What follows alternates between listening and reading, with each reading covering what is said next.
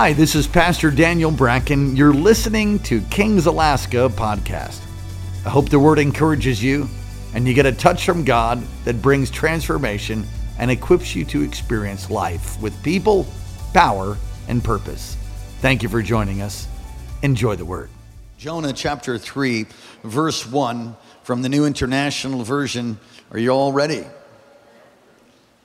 Then the word of the Lord came to Jonah a second time. Go to that great city of Nineveh and proclaim it, the message I give you. Jonah obeyed the word of the Lord and went to Nineveh. Now Nineveh was a very large city. It took 3 days to go through it. And Jonah began by going a day's journey into the city and proclaiming. There are 40 more days and Nineveh will be overthrown. And the Ninevites believed God. A fast was proclaimed. And all of them, from the greatest to the least, put on sackcloth. And when Jonah's warning reached the king of Nineveh, he rose from his throne, took off his royal robes, covered himself with sackcloth, and sat down in the dust. This is the proclamation he issued in Nineveh. By the decree of the king and his nobles, do not let the people or animals, herds or flocks, taste anything. They made their animals fast. Do not let them eat or drink, but let the people and the animals be covered with sackcloth. Let everyone call urgently on God. Notice it's a capital G.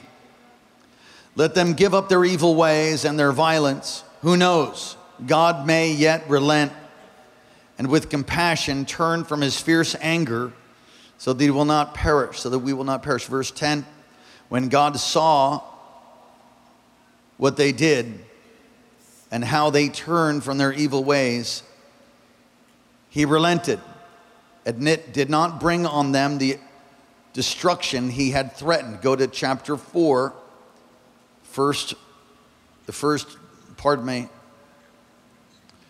phone starts reading it out loud, my God. Anybody have YouVersion? All right, bear with me. Chapter 4 and verse 1. But to Jonah this seemed very wrong. Crazy. He prayed to the Lord. Isn't this what I said, Lord, when I was still at home? That is what I tried to forestall by fleeing to Tarshish. I knew that you were gracious and compassionate. My God. He knew that he's gracious and compassionate, so he didn't want to go. Gracious and compassionate God, slow to anger and abounding in love. A God who relents from sending calamity. Now, Lord, take away my life. Gosh. For it is better for me that I die than to live. But the Lord replied, is it right for you to be angry? Let's pray. Father, thank you so much for what you've done, what you're doing, and what you will do even through this message. In Jesus' name, amen. You may be seated. We do have notes for you. I trust they've been passed out or in process. Oh, that's right. Our printer gave up the ghost once again. And we do have a QR code. Thank you so much. If you want the online notes, you can find them online. How many of you know how to do this? Pull your camera up and it'll bring up a website. You tap that little yellow website that the QR code brings, and it'll bring you to the website where the notes are. For the past few years, let me say this morning that we are translating into Espanol. We have a brother who's come from Nicaragua, and we're so blessed that you're with us. Gloria a Dios. Gloria a Dios. Welcome. We're glad you're here. And it is our hope that we will continue to cause that ministry to grow. If you know people that that speak Spanish and they're not bilingual, they can come and get a headset. And we'll do that in the 9 o'clock service as God provides interpreters, pardon me. For the past few years, I've preached a message called something along these lines, the healing of America, the healing of the United States. And so I'm starting a new series in that line because, one, we're approaching our nation's birthday. Two, if ever we needed healing, we sure need it now. And the message series is called Healing the USA. God's purpose for America. God's purpose for America. Understand in the introduction that nations reflect the sins of the people. As the people go, so goes the nation. So if you look and you see what's taking place in America, but you can look at any nation. You see what's taking place in nations of the world, how the people live releases the blessing or releases the curse, which I'll get to here in just a moment. But the sins of the people, or the righteousness of the people, might be another way to say that, affects nations. Is there any hope given that? Given what's taken place in our country with same-sex marriage, abortion, killing over 70 million babies, I mean, on and on and on and on. Given that, is there any hope? Is there any hope for America? Is there any hope for Nicaragua? Is there any hope for Costa Rica? Is there any hope? Is there any hope for the nations of the world? And the answer emphatically is yes, there's hope. Come on, someone say there's hope. Look at God's judgment, and we'll get to breaking this text down here in just a moment. God judges cities, He judges towns, He judges villages, He judges nations, He judges islands, He judges individuals. Well, so that's not to the end. Wrong. Is that in Scripture? Absolutely. I'm glad you asked. Go to Matthew chapter 11. Matthew chapter 11, and hopefully they get this up. Matthew 11, chapter 11, verse 21. Woe to you, Chorazin! Woe to you, Bethsaida! For if the miracles that were performed in you had been performed in Tyre and Sidon, all right, that's Sodom and Gomorrah, in other words, they would have repented long ago in sackcloth and ashes. But I tell you, it's more tolerable or bearable for Tyre and Sidon on the day of judgment than you. And you, Capernaum, be lifted up to the heavens? No. No, you'll go down to Hades. Whoa. For if the miracles that were performed in you had been performed in Sodom, it would have remained to this day. But I tell you that it'll be more bearable for Sodom on the day of judgment than for you. And it's interesting what he's saying about Sodom is Sodom received judgment, but there's another day of judgment, the judgment seat of nations. So it had received judgment in the earth, but later there's another judgment that's coming. And so he clearly talks about these cities, and Sodom and Gomorrah relates it to them. And he's saying because of all the miracles, you should have repented, but you didn't. So now you're in trouble. And he talks to Capernaum because Capernaum was the base camp, if you will, for Jesus. He did more miracles, signs, and wonders at Capernaum, and there was not a wide repentance. Look at Luke 12. It's this principle that you need to understand as I teach to you on judgment and God's purpose for America. Verse 48, Luke 12 and 48. But the one who does not know and does things deserving of punishment will be beaten with few blows. For everyone who has been given much, much will be demanded. And from the one who's been entrusted with much will be required, much more will be required. There's this principle in Scripture that if you've been given much, then you are required. And I want to tell you that there is no nation on the face of the earth that has been blessed by God like the United States of America. And as a result of that, we are required to do much. Can you say a better amen than that? We have a responsibility, the reality of the nation like ours, to be a city on a hill. And we have at other times, and there's always been schisms, and there's always been challenges, and there's always been trials. There's always been difficulty. The second principle at work in judgment is the principle of sowing and reaping. You need to understand this before we look at Jonah 3. And you need to understand this in light of what God wants to do in America and what God wants to do in your life. The principle of sowing and reaping. In Galatians chapter 6, be not deceived, God is not mocked. I think that's the King James Version. Just sounded better to me. Be not deceived, God is not mocked, for whatsoever a man soweth, that he will also reap. And we have sowed horrible seeds in this nation. We've sowed a lot of good seeds too. It used to be that we sent out more missionaries than any other nation in the face of the earth. That's not the case so much now by some estimates. But we still send out, and we still will send out, and those are good seeds. Same-sex marriage, attempting to destroy the very fabric of our culture and family. I thought you weren't supposed to talk about stuff like that in church. No, we talk about it as much as we need to preach the truth of God's word, unashamedly. Nope, same-sex marriage is wrong. Can't bless it, won't bless it, God won't bless it. And in actual fact, I didn't bring these statistics to you, but if you go ahead and look at the nations of the world in history that begin to endorse the things that we're endorsing and call what is evil and wrong and defiled right, like same-sex marriage, like the killing of babies and so on and so forth, when you begin to look at the nations that endorse that, they no longer cease to be. Soon they're gone. Listen, America's a young country.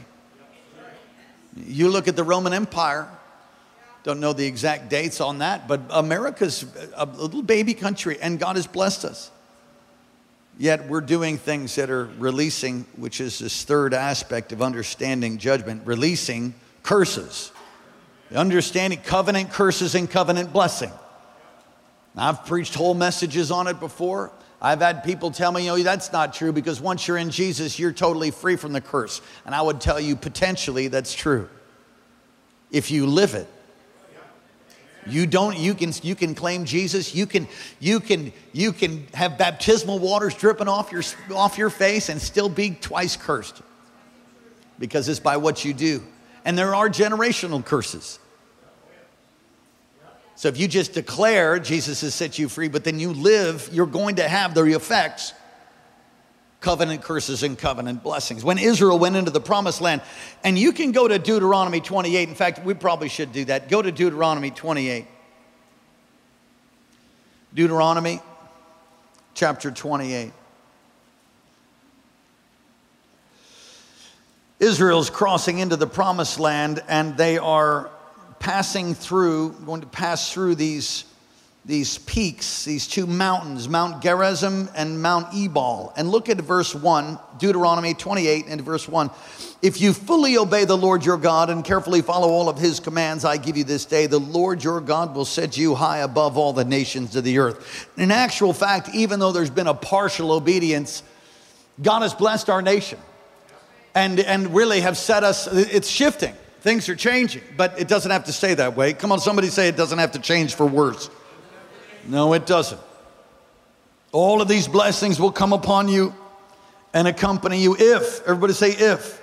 If then clauses is covenant language. So if you obey, then you get this. If you disobey, then you get, go down to verse. I love verse 12. If you obey, the Lord will open his heavens. That's where we get the heavens are open. That's where we get it from. And Malachi as well. Storehouse of his bounty, he'll send rain on your land in season. Thank God for the rain that we just got.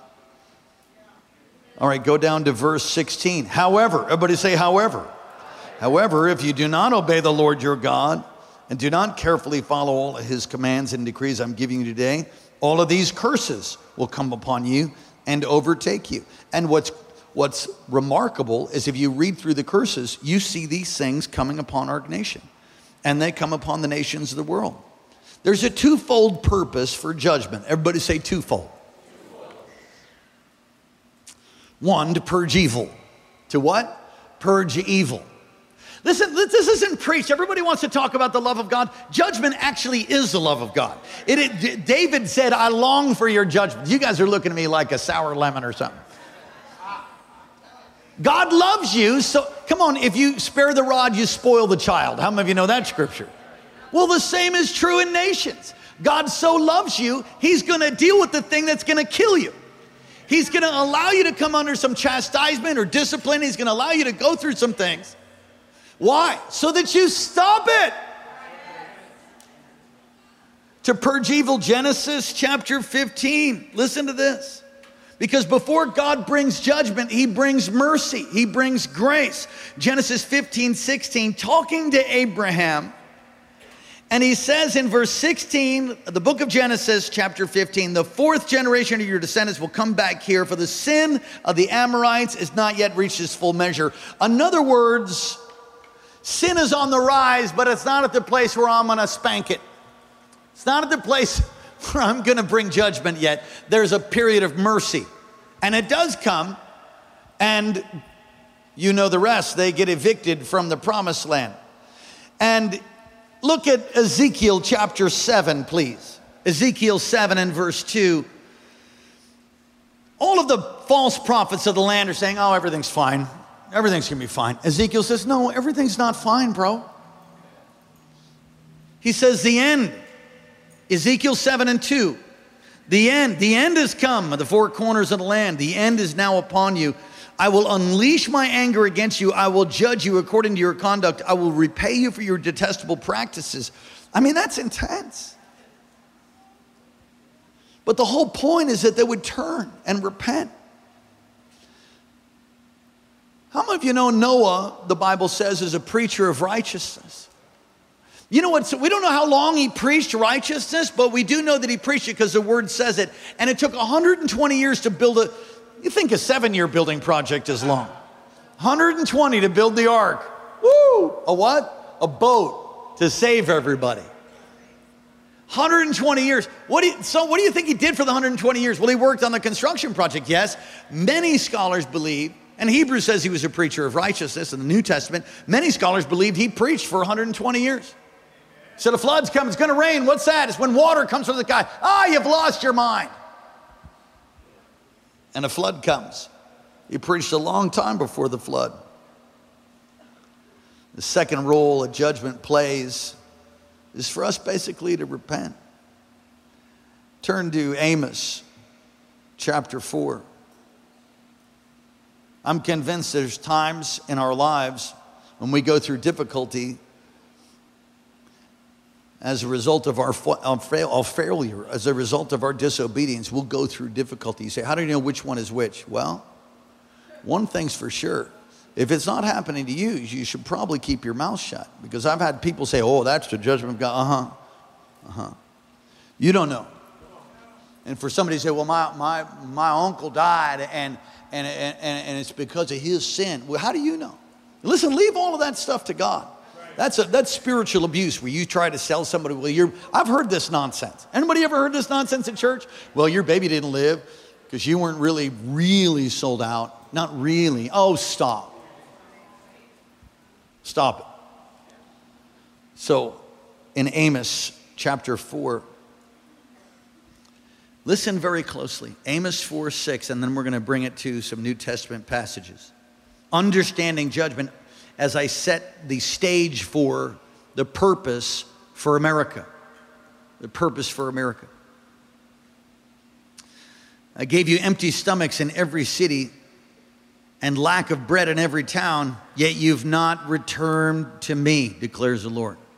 In other words, in that verse there, verse 6, he's saying you didn't have bread, you didn't have provision so that you would wake up and come back to me. Why? So that I could give you bread. That's the picture that he's laying there, Amos, the prophet, which is fascinating because Amos is a contemporary of Jonah.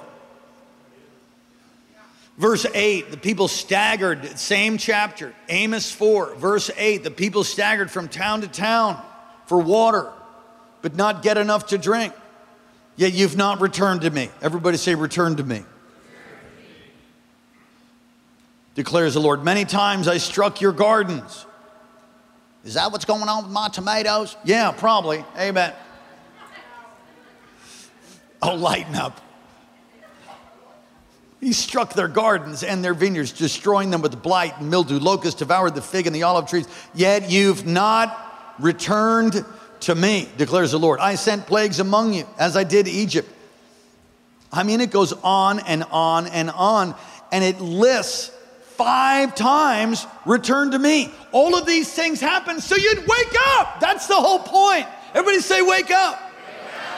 You look at the gas prices, you look at the different things that are taking place, the challenges on the border, the challenges in the court. I mean, since when have we had people go and visit our Supreme Court justices to go kill them in their homes?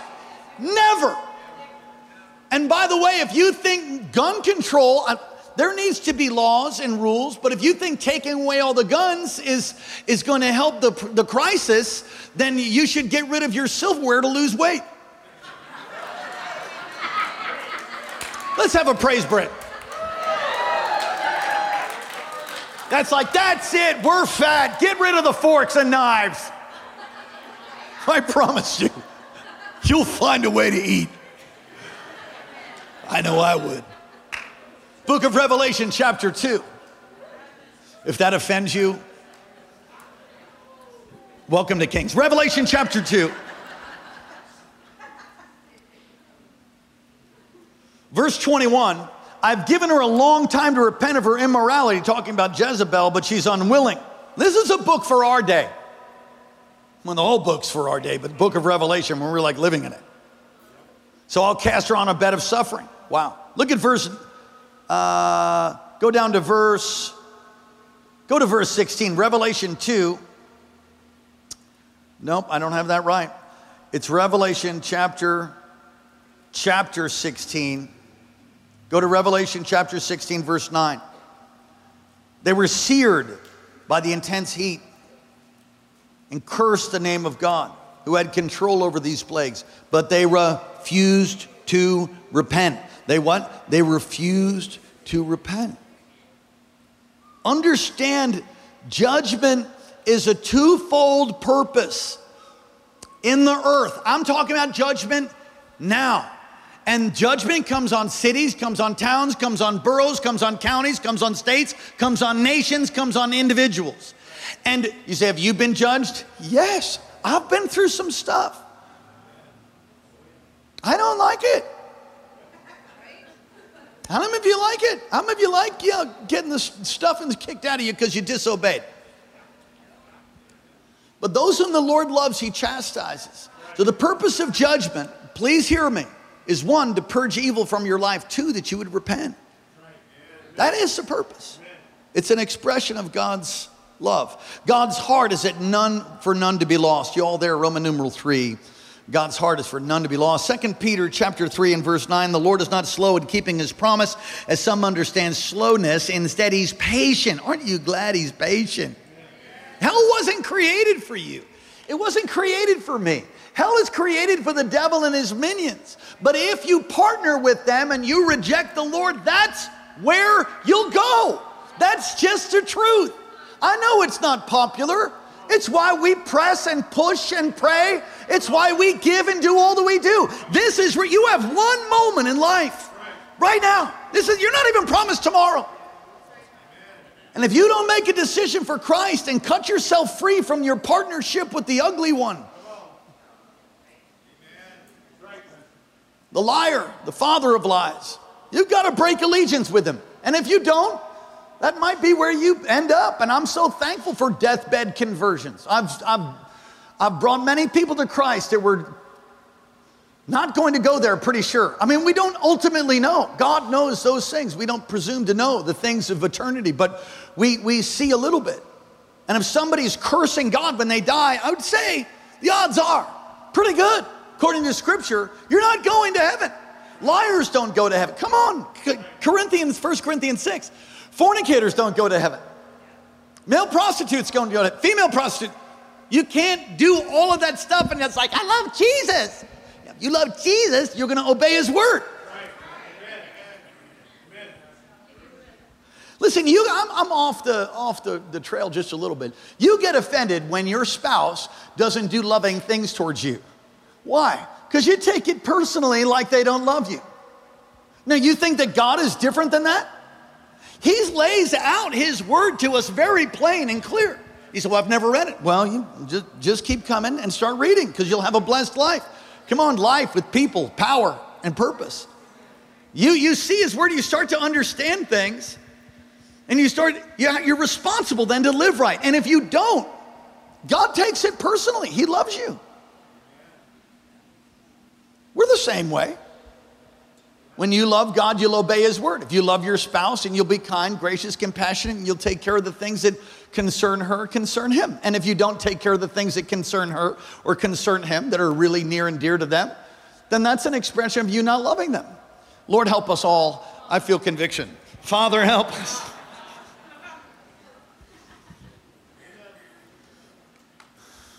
The fact that this is shown and God's own son died for the whole world. Let me just read this very famous passage of scripture, John 3. For God so loved the world that he gave his only son, his one and only son, that whoever believes in him shall not perish, but have everlasting life. That means those who don't believe in him perish. And they don't have everlasting life. They have eternal life, but not with God, in a place called hell. And it's Jesus talked more about hell than a lot of things. Verse 17, for God did not send his son into the world to condemn the world, but to save the world through him. Whoever believes in him is not condemned, but whoever does not believe stands condemned already, because they've not believed in the name of God's one and only Son. See, this whole judgment, the judgment that was headed for us was placed upon him. It's a big theological word called propitiation. It says it in Romans, he was a propitiate. Come on, say that. He was a propitiation. Try it again. He was a propitiation. It means to avert wrath. Jesus took the wrath that was headed towards you. He took your sickness. He took your disease. He took your pain. He took your cancer. He took all of your wrongs. And when you understand and receive that, then you believe on the Lord. You believe in your heart. You confess with your mouth that Jesus is Lord. Then you're born again. Listen, no religion's going to save you. Not this one either, unless you get born again. You must be born again. That preacher on the Titanic, as the Titanic is going down and thousands, 1,500 people thrown into the icy waters of the North Atlantic.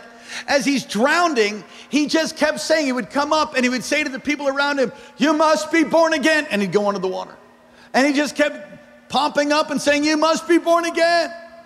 Believe on the Lord Jesus and you'll be saved. And then finally he didn't come back up. And all the people in that group right there received Christ. They got born again. You know that years later they had a gathering of those who gave their lives to Christ because they were born again.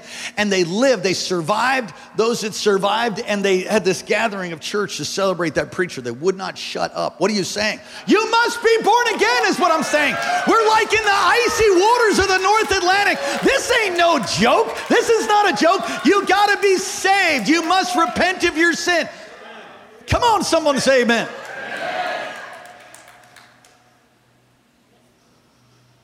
Look at the text. Let's look at this.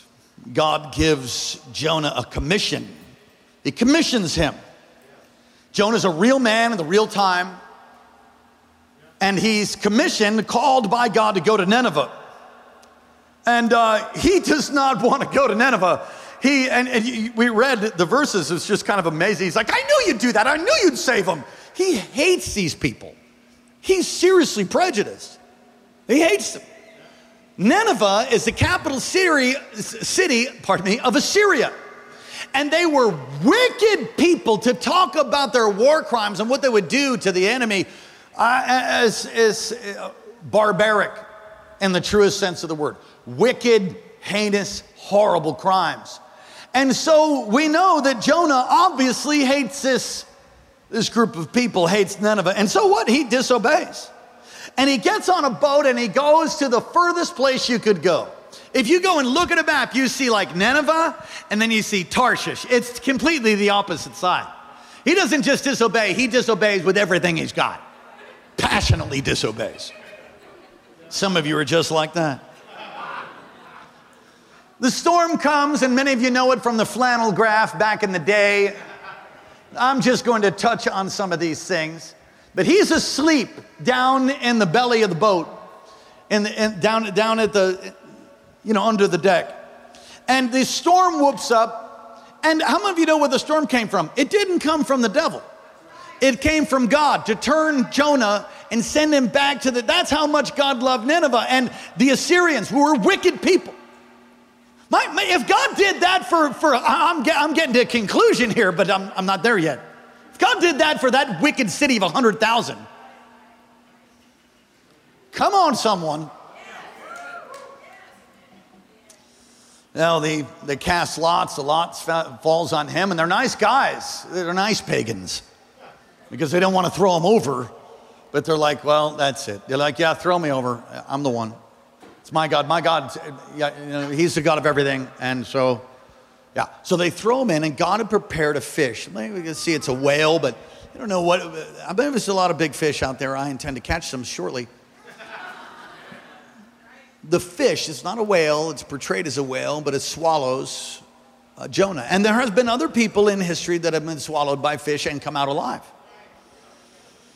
And so while he's in the belly of the whale, how many of you know if you got swallowed by a whale and you're still alive and still breathing, you would pretty much be talking to God right about then? What do you think?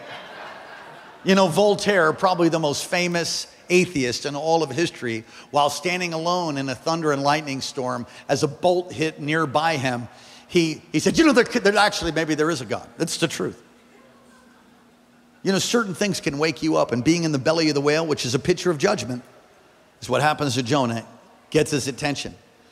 There have been people who have gone through that experience, and they came out, and then scholars say that because of the acid in the fish's belly, that most likely Jonah was washed and made white. Probably wasn't a white man, he's probably brown, Mediterranean, but he's white now. And he comes out with seaweed hanging on him and washed by stomach acid to a city of Nineveh. He spit up on the shores of Nineveh. And you got to understand who they worship. They were fish worshipers. The fish god. And so here's someone with seaweed, bleached white, and I'm going to tell you right now, homeboy, anybody ever swum around in the slurry in the bottom of the boat? He smelled like that. You don't know what slurry is? Don't you know what's, and you ever going fishing, you ever go dip netting, and you got, come on, Skip, you got boots on, and you should have worn your waders, because that stuff's just coming over the top, all that fish slime and guts and all of that. He smelled like that. Just baptize yourself in that stuff and then walk around and see to a bunch of fish worshipers and see if they don't repent. I mean, he had to look like, you know, like a zombie. So Jonah obeys, and he preaches, and the people repent, and God spares the city. And then Jonah gets angry. He's just like you. He's just like me at times. God is speaking to us. I want to say to you very plainly that our nation can be healed. You say, well, I don't know about that. No, you just need to study history. You need to look in the Word and know that God can turn our country. That's why I'm breathing. I'm here to see a great turning. I'm here to preach and pray and prophesy along with all of you in the great Northland, to declare that the glory of God is available to set you free, that you can live holy, you can live pure, you can get rid of all of your disease, you can be forgiven. God is merciful. Come on, someone say God's merciful. And the church must obey the Lord and believe for a harvest of souls. We can't just be all content in our nice new building. Be like, wee, blah, blah, blah, wee. No. We have to have a harvest of souls. It is the reason we're here. We must obey. You know, I'm convinced, I felt like the Lord spoke this to me this morning. The church has the spirit of Jonah. What do you mean? Well, I'm going to relate that to say that Jonah was happy. He was saved. If I could just give it the correlation into the New Testament. He's happy, well, I got a covenant with you. Well, these guys are pagans. They deserve to be smoked. Come on, you ever watched the news or seen some of that nonsense and the crimes and the different things? I saw some thing about a lady. It was a video of a lady on a subway in New York. I think it was in Brooklyn. We both from, so I'm looking at him, he's from Brooklyn, so. And this guy comes in clearly demonized. The subway's maybe a third full, the car. They're on the way home from wherever they're on the way home from, and this crazy man gets on, sits down next to this woman, and sits amongst all these people, and everybody starts getting up, and she's like, oh, you see her get up, and she walks, takes one step, and the guy grabs her and makes her sit back down. While people are filming this and watching. And he absolutely terrifies that woman. And certain things happen. I'm just thinking, if I was on that train, I'd have ministered to him. That's the way we should be. We should see injustice, we should see wrongs, and we should do something. We should vote. We should do something about it. We should. And Jonah was like, oh, they can all go to hell. I don't know, you can go to hell you want to. You go to hell. I don't like these Assyrians. He's prejudiced. I said he's prejudiced. The healing of America will happen when we get rid of a Jonah spirit and realize because of the blessing of God, we don't stay inside our four walls and just count your blessings one by one. No, you count your blessings and realize that you used to be under a bridge. You used to be addicted. You used to be broken. You used to be jacked up. Can we help our brother out, please? You used to be messed up. You used to be messed up. Right? Does anybody else remember that? 5 people remember that.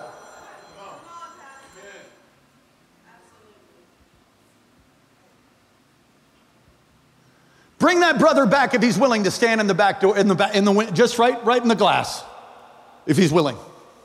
If he's not, it's fine. God wants to reach people. That is why we're here.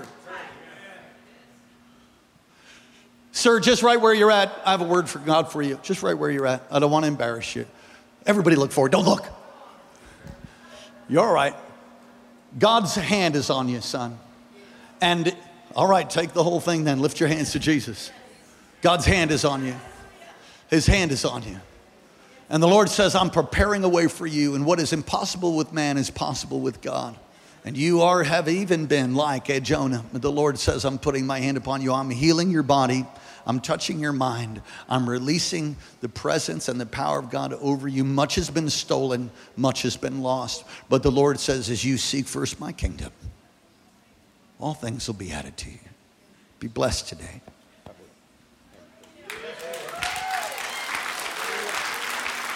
So don't be like a Jonah. The church can't have a spirit of Jonah. There's people that are broken and lost just like you were. And I was born into the way. Maybe that's the problem. You're in the way.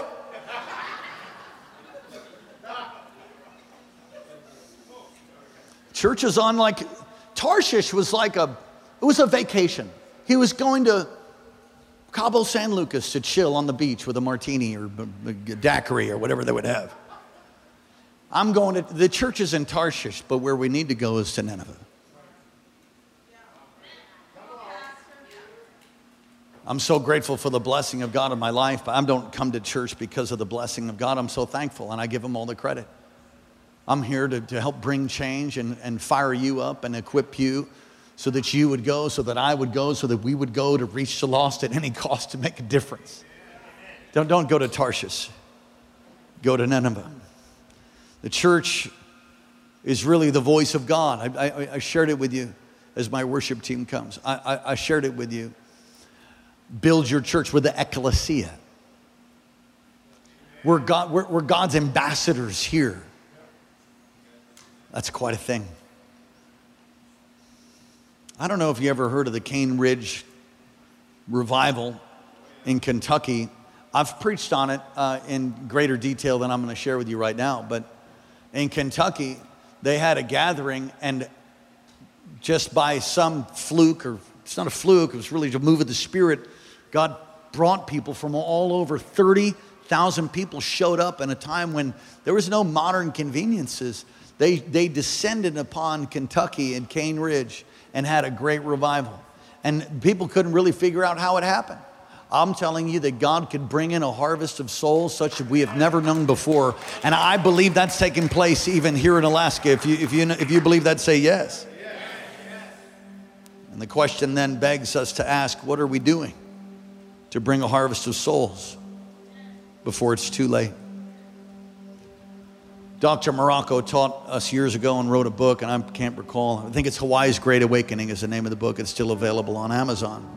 Talks about a man, his name is Titus Cohen, who did more with no computer, no cell phone, no email, no Snapchat, no Instagram, no social media. Did more without that than we can imagine.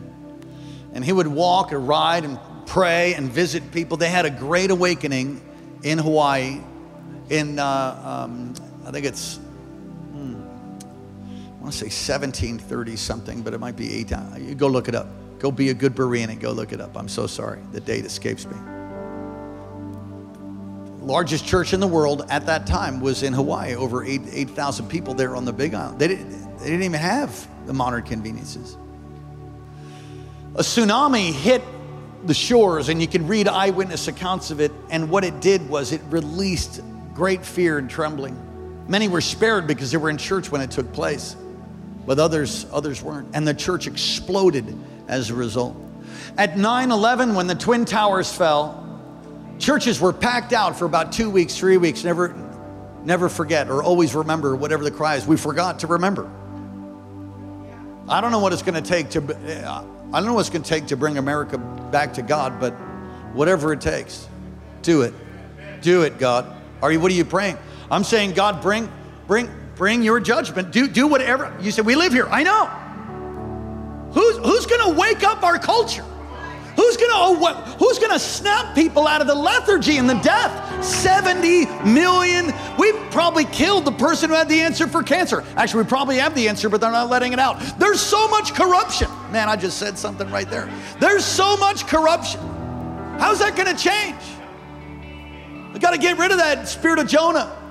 You see, do we have that here? We do not. Not that I know of. And if we do, I repent.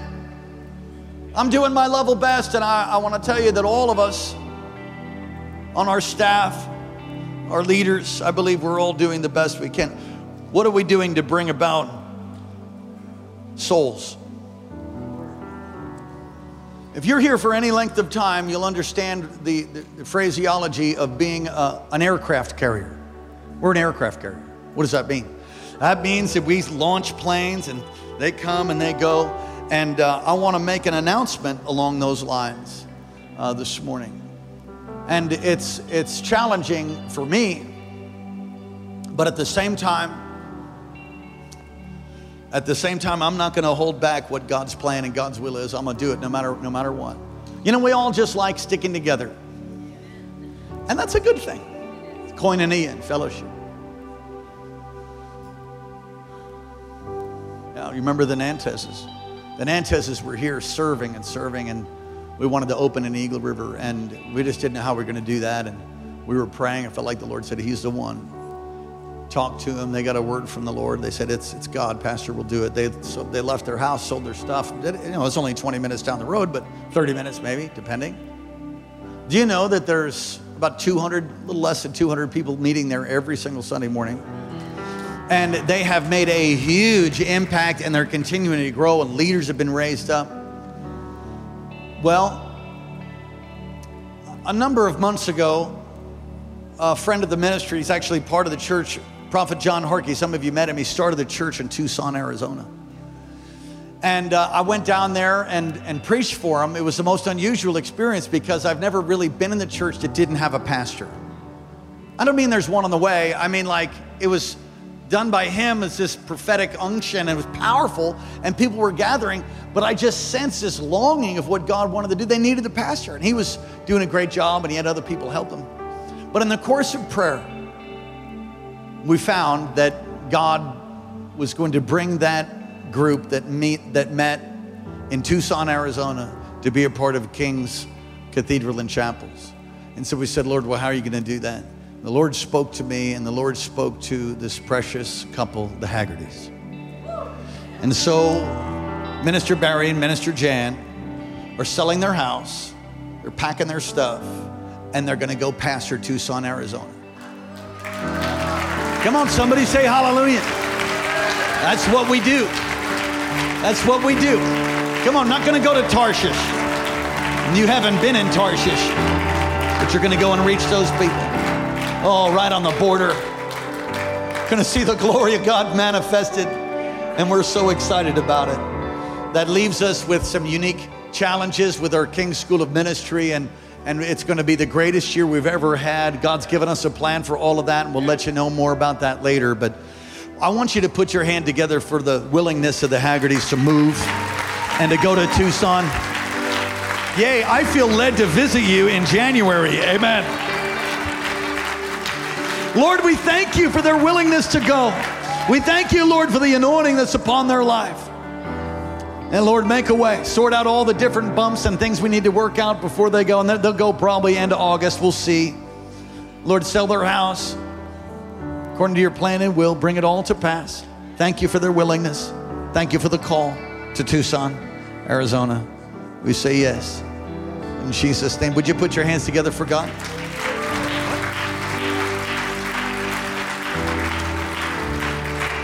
Finally, the last point, we must have a vision, and all of us must embrace it. We will be 1,200 churches by 2025. Can you say amen?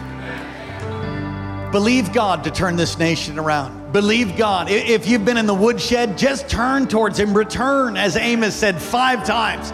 You're going through difficulties. Pray. Maybe it's because you've done something that's wrong. Repent. Maybe you've never given your life to Jesus. You want to give your life to Jesus this morning, all across this place, those online. You've never given your life to Christ. You want to give your life to Christ. You want to believe in your heart and confess with your mouth that Jesus is Lord. If that's you, all across this place, you say, that's me. I want to give my heart to Jesus. As a recommitment or for the first time, on the count of 3, lift your hand. 1, 2, 3. Lift your hand high. Want to get right with God. God bless you. God bless you all the way in the back. I see that hand. God bless you. I see that hand, son. I see that hand, sir. Thank you. Thank you. Stand up on your feet. I see that hand. Thank you, ma'am. Stand up on your feet, won't you? Stand up all across this place, and I want you to pray right out loud. Say, dear Heavenly Father, thank you for sending your son Jesus to die in my place and to rise again for the grave for me. Forgive me for all of my sin and come into my life. Be my Lord. Be my Savior. Heal me and set me free and use me for the purpose for which I was created. Amen. Let me pray for you. Holy Spirit, I pray, fill and touch each and every one right now. Baptize them afresh in Jesus' name. Amen. Well, I hope you were encouraged by God's word. Thank you again for listening to King's Alaska Podcast. God bless you. For more great content, go to kcalaska.com. And may God's face shine upon you and give you peace.